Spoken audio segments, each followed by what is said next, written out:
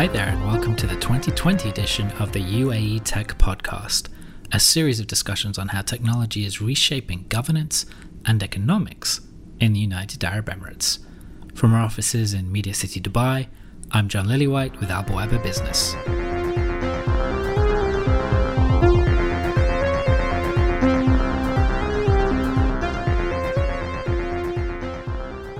When you interact with a person, they have their own particular characteristics and personality, right? So I believe AIs do too. So sometimes when based on the clients or their company's profile, we analyze like what will be what should be their AI's characteristics should be like. So for example, for the fintech products, like for banking or accounting along that line, we write a very sharp and almost cold AI that's very analytical. And on the other side, education ministry or a tool for children or anything built for household, we try to make it more warm and understanding so that users feel more comfortable using it.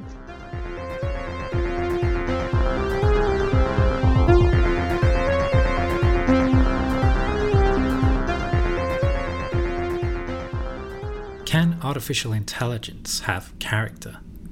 What's it like to visualize the brain in virtual reality? How can software be programmed to identify the biomarkers of disease or provide a diagnosis that is often more accurate than human? How is haptic feedback making physical space more accessible for people of determination?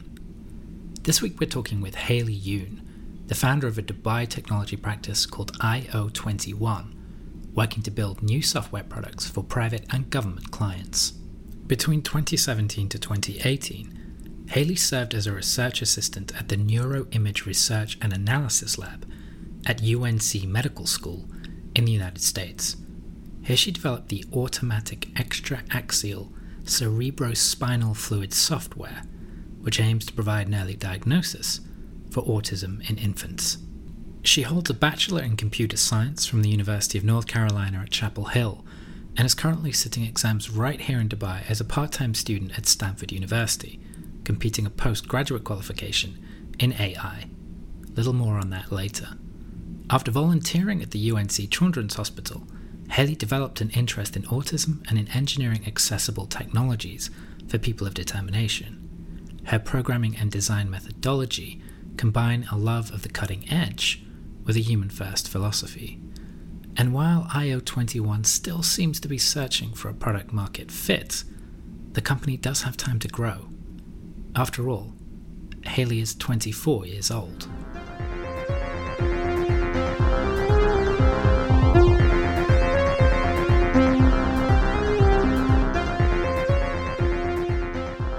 This week we're talking with Hayley Yoon from IO21. Hayley, thank you so much for joining us.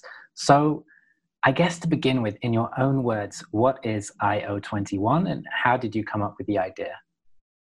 So IO21 is dedicated to developing innovative software that provides technological solutions to people's need. So we mainly do two different developments. So the first one is the internal software development, where we bring the cutting edge technology into life based on our IO21's ideas. And the other part is we also offer software development services for business growth and more. Okay, and what kind of technologies are you looking at? Because one of the reasons we discovered your profile and became so interested is that you're interested in artificial intelligence. You've been studying over in the States. You started this business over here in Dubai. So what's the backstory? How did what is the background of this business and what is the core kind of business services you want to offer? So we emphasize a lot on improving and innovating with tech trends. So we use the most up-to-date technologies in our development to create the most, I would say, cutting edge and advanced product. So it's a combination of lots of different areas such as AI, machine learning, IoT and big data and so on. Interesting. So those are all kind of big buzzwords now, and the things, all of us are looking at. But figuring out how to apply them, be it to an app or to an existing business or even to creating a new business, is really, really difficult. Is that part of what IO21 is trying to figure out? And if so, do you have any examples? Yes. So I have a great example using an AI. So, when you interact with a person, they have their own particular characteristics and personality, right? So I believe AIs do too.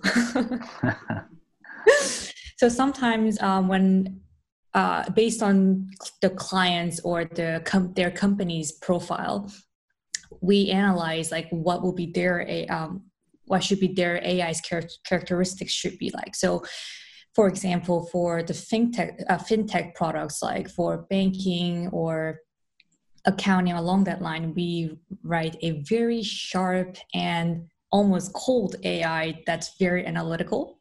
And on the other side, education ministry or a tool for children or anything built for household, we try to make it more warm and understanding so that users feel more comfortable using it. That's so interesting. AI has character. I don't know if you've ever seen Altered Carbon on Netflix, one of my favorite shows, but one of the main characters is basically an AI, and he kind of hangs out with his AI friends, and they all have different characters and applications. Pretty much exactly what you're just talking about. So, I mean, do you have people who can do that? Do you have people that can code character into AI at IO21? So, yes, and we do have a development team in Dubai, so which is me and a few other people, and we have people working from different countries like US and Australia. Great. So I mean, this is interesting. How much work does it take coding these things? Coding an AI for an education ministry or a branding consultancy. Like what is the time involved and how complicated in terms of coding sophistication is that? So it can take anywhere from 1 month to years, depends on it depends on the scale of the AI. But when it comes to personality part, it's more of the features that they have within themselves and then how much we customize.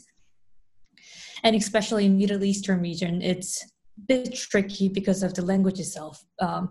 Coding Arabic and training AI to learn Arabic sentences and the strings is a bit more time consuming than English. Yeah. Well, we know that from where I work at Alba Weber. We're working on something very, very similar with Arabic data sets, and we've experienced that firsthand. But I mean, you are working in Arabic as well? Yes. Yeah, it's a challenge. Yeah, it's a challenge, and especially here, where in UAE we use classical Arabic, and sometimes if we accidentally train with different regions Arabic, like from Egypt or anywhere else, we have to retrain them. So that's something that I need to be cautious about. Yeah, it is. I mean, you've got the linguistic semantic element on top of the technical demands. So, I mean, what about your backstory? How did you come to Dubai, and why did you decide to open up the business here in Dubai?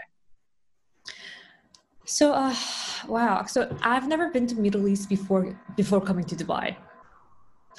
I always lived in States, and then there was just one day I wanted to explore somewhere new, and then I came to Dubai, and then I decided to stay here and establish IO21 because I was very convinced that Dubai is a hyper-connected pro-business hub. So in Dubai, I interact with people from different parts of the world. Thus, I'm exposed to multiple perspectives and worldviews. And when these various perspectives combine, they often come together in novel ways, opening doors to innovation, which is exactly what I'm looking for. Yeah, that's very true. I mean, just geographically as well, it is, a really good point between East and West, where a lot of the technological forces are, coming into play.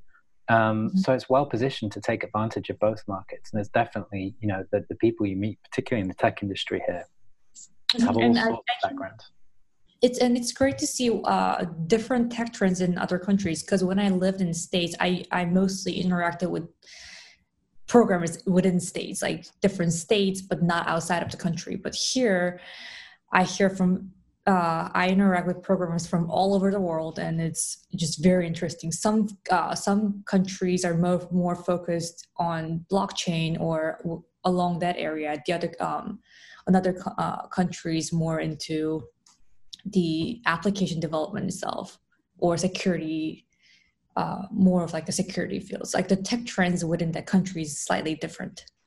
Yeah, that's true. I find that. And I mean, another interesting thing here is Dubai is big, but it's not that big. So you can also have, you can easily bump into people who are working across different sectors using the same technology, which is a bit harder in the States. So you can find people using AI, in healthcare or robotics or automation. Whereas, in the States, the UK, or sometimes in Europe, everyone is in certain geographical clusters. But okay, so you've set the company up here in Dubai, but you studied in the States, is that correct? Yes. So what, when was that? And I know there's something about, you studied at Stanford, or you did some courses at Stanford, and you have a background in tech and AI. So can you tell us a bit about your experiences studying in the States? Because I should probably mention, I think you only just finished your postgrad, right? Yes, so I went to UNC Chapel Hill for my undergrad, and I finished computer science and honors there. And then I'm currently studying at Stanford as a postgrad student, taking remote courses. So how it works is it's actually pretty funny.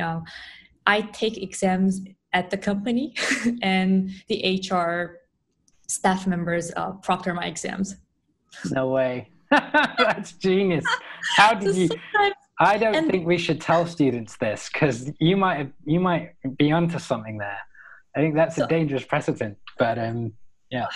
I thought that was just pretty interesting concept. So before the pandemic, how it worked was everyone is taking the course online, offline, like on campus. They're going to lecture halls, and then I get this live streaming videos, and my our HR admin proctors my exam, and then she scans the document and then sends to Stanford, and then that's how it works. It's wow. Pretty interesting. And now, because of this coronavirus, everyone's taking it offline, online, but yeah.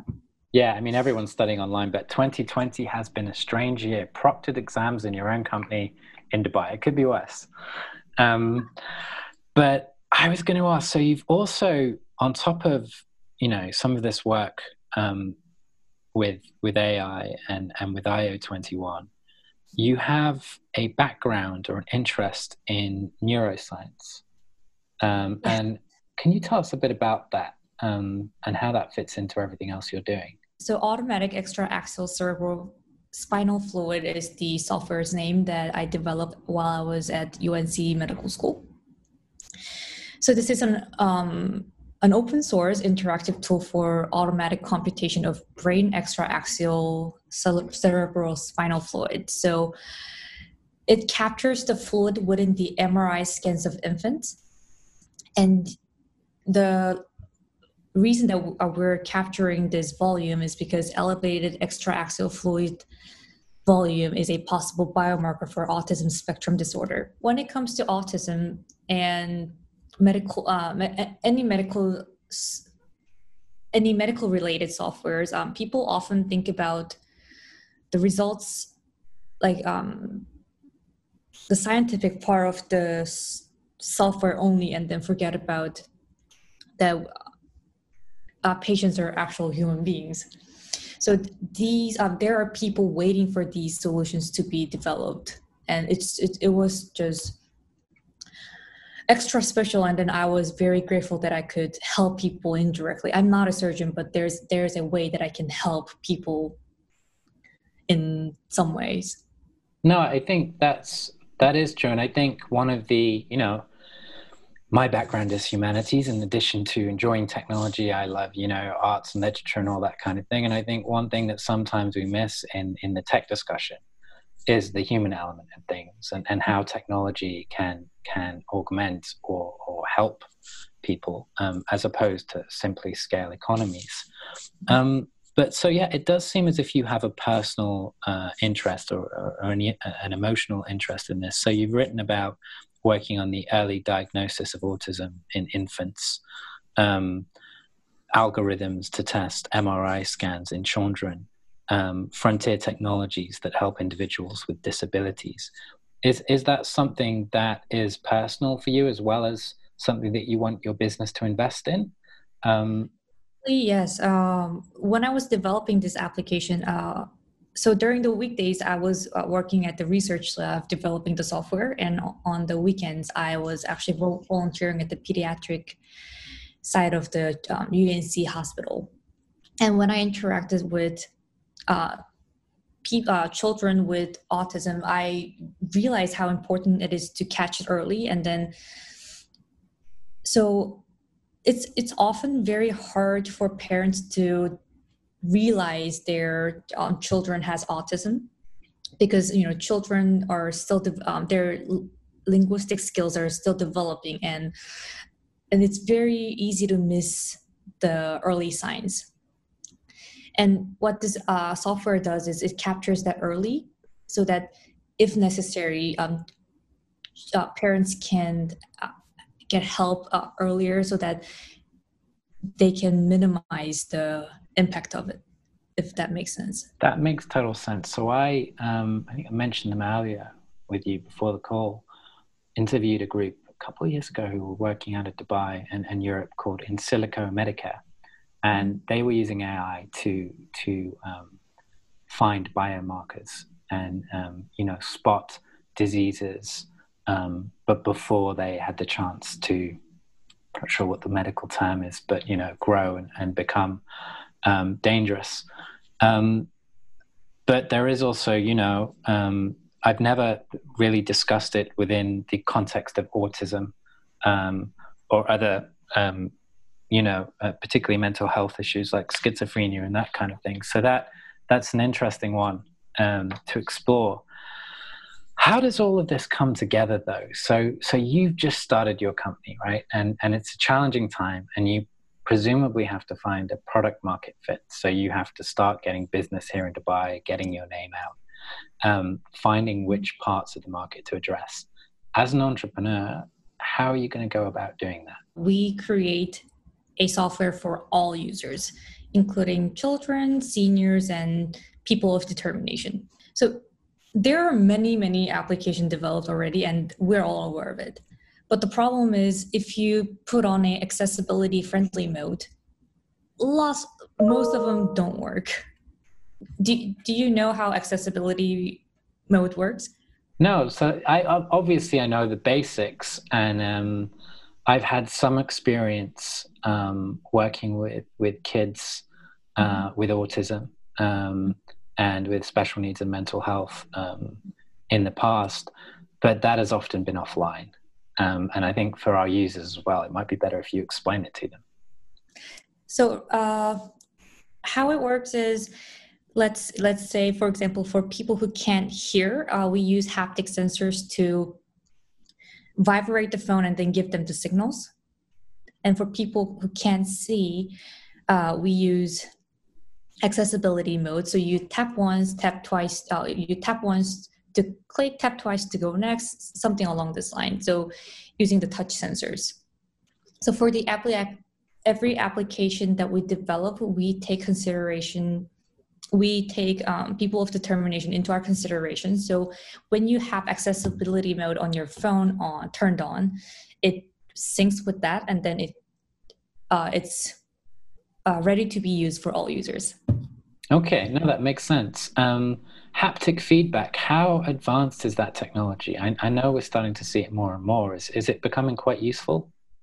Yes, it's actually very useful, because right now, almost all the newly developed smartphones all have different length of vibration and different you can make it stronger and weaker. So it's actually very helpful. So there was one application that I've developed before, which was which was used as a tool to sense human walking around you. So you would have your camera turned on, and for people who can't see, it'll act as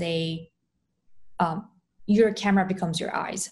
So when people come near you, it vibrates longer and with stronger vibration. And when they go farther back, it's just light, and there are like longer pauses in between. That sounds superb. Okay, also looking at some of the work you've been doing, in addition to neuroscience, there was a short footnote on VR and AR. Oh, yes. Yeah, so what was that? So VR and AR was the extended version of this neural project. So this so after measuring this volume from the MRI scans, visualizing and then understanding exactly where it's located is very important.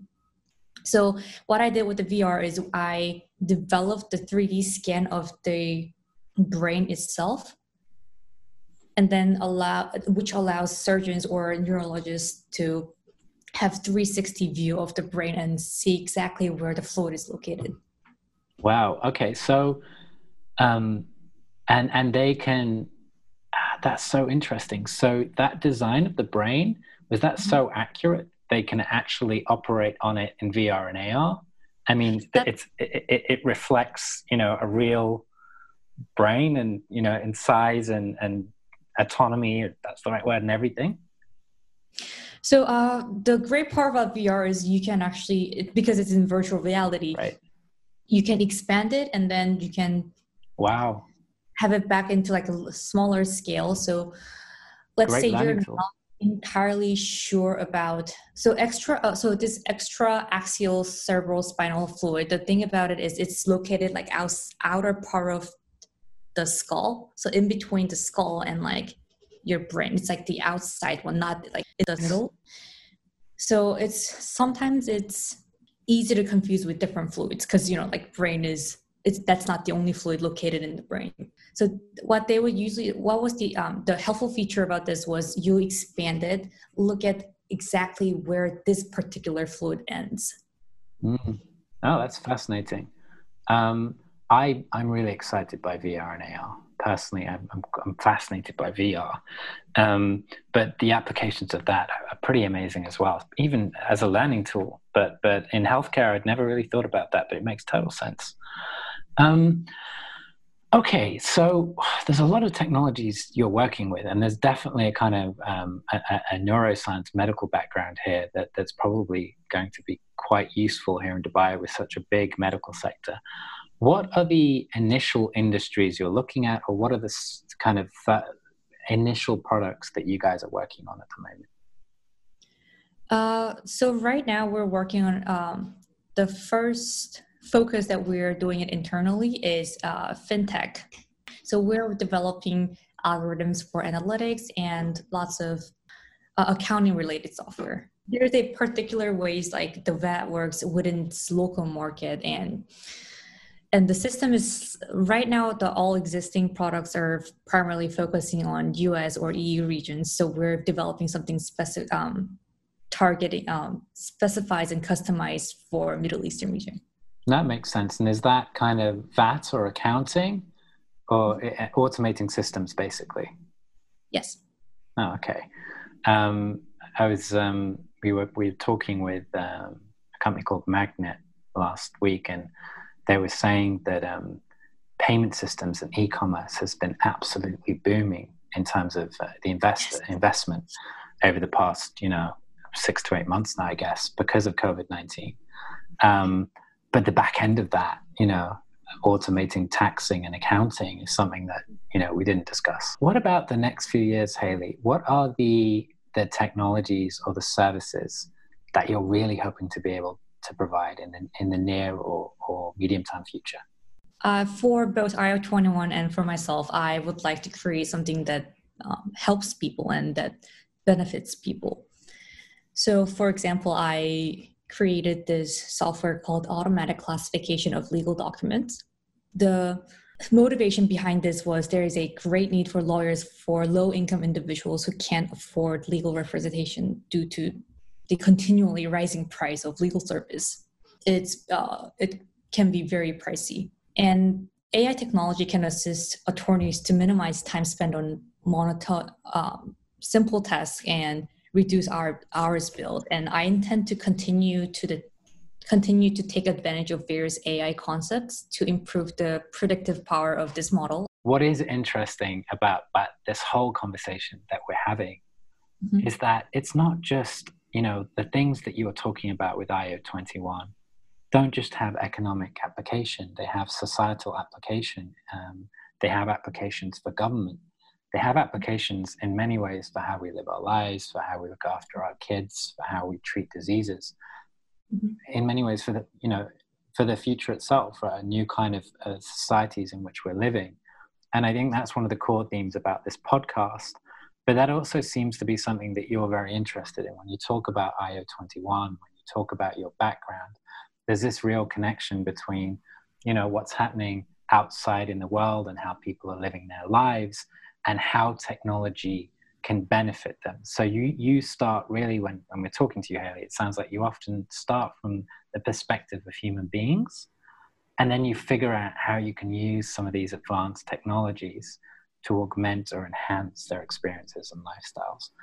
And do you think, that should be the direction of technology going into the future? It starts from a kind of human first perspective. I think it is a programmer's responsibility to make it that happen. There is definitely a limit to what people can do, what human beings can do. And I believe technology should assist us getting further, not replacing, or, those scary stories about AIs replacing people. Yeah. I think it is our responsibility to keep it safe and then keep the technology to assist us.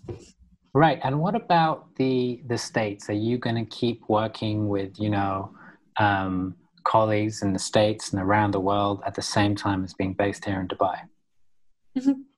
That's what's happened. So what I do is instead of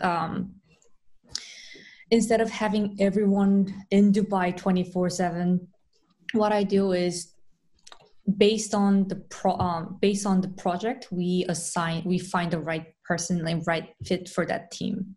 So it's like team-based members.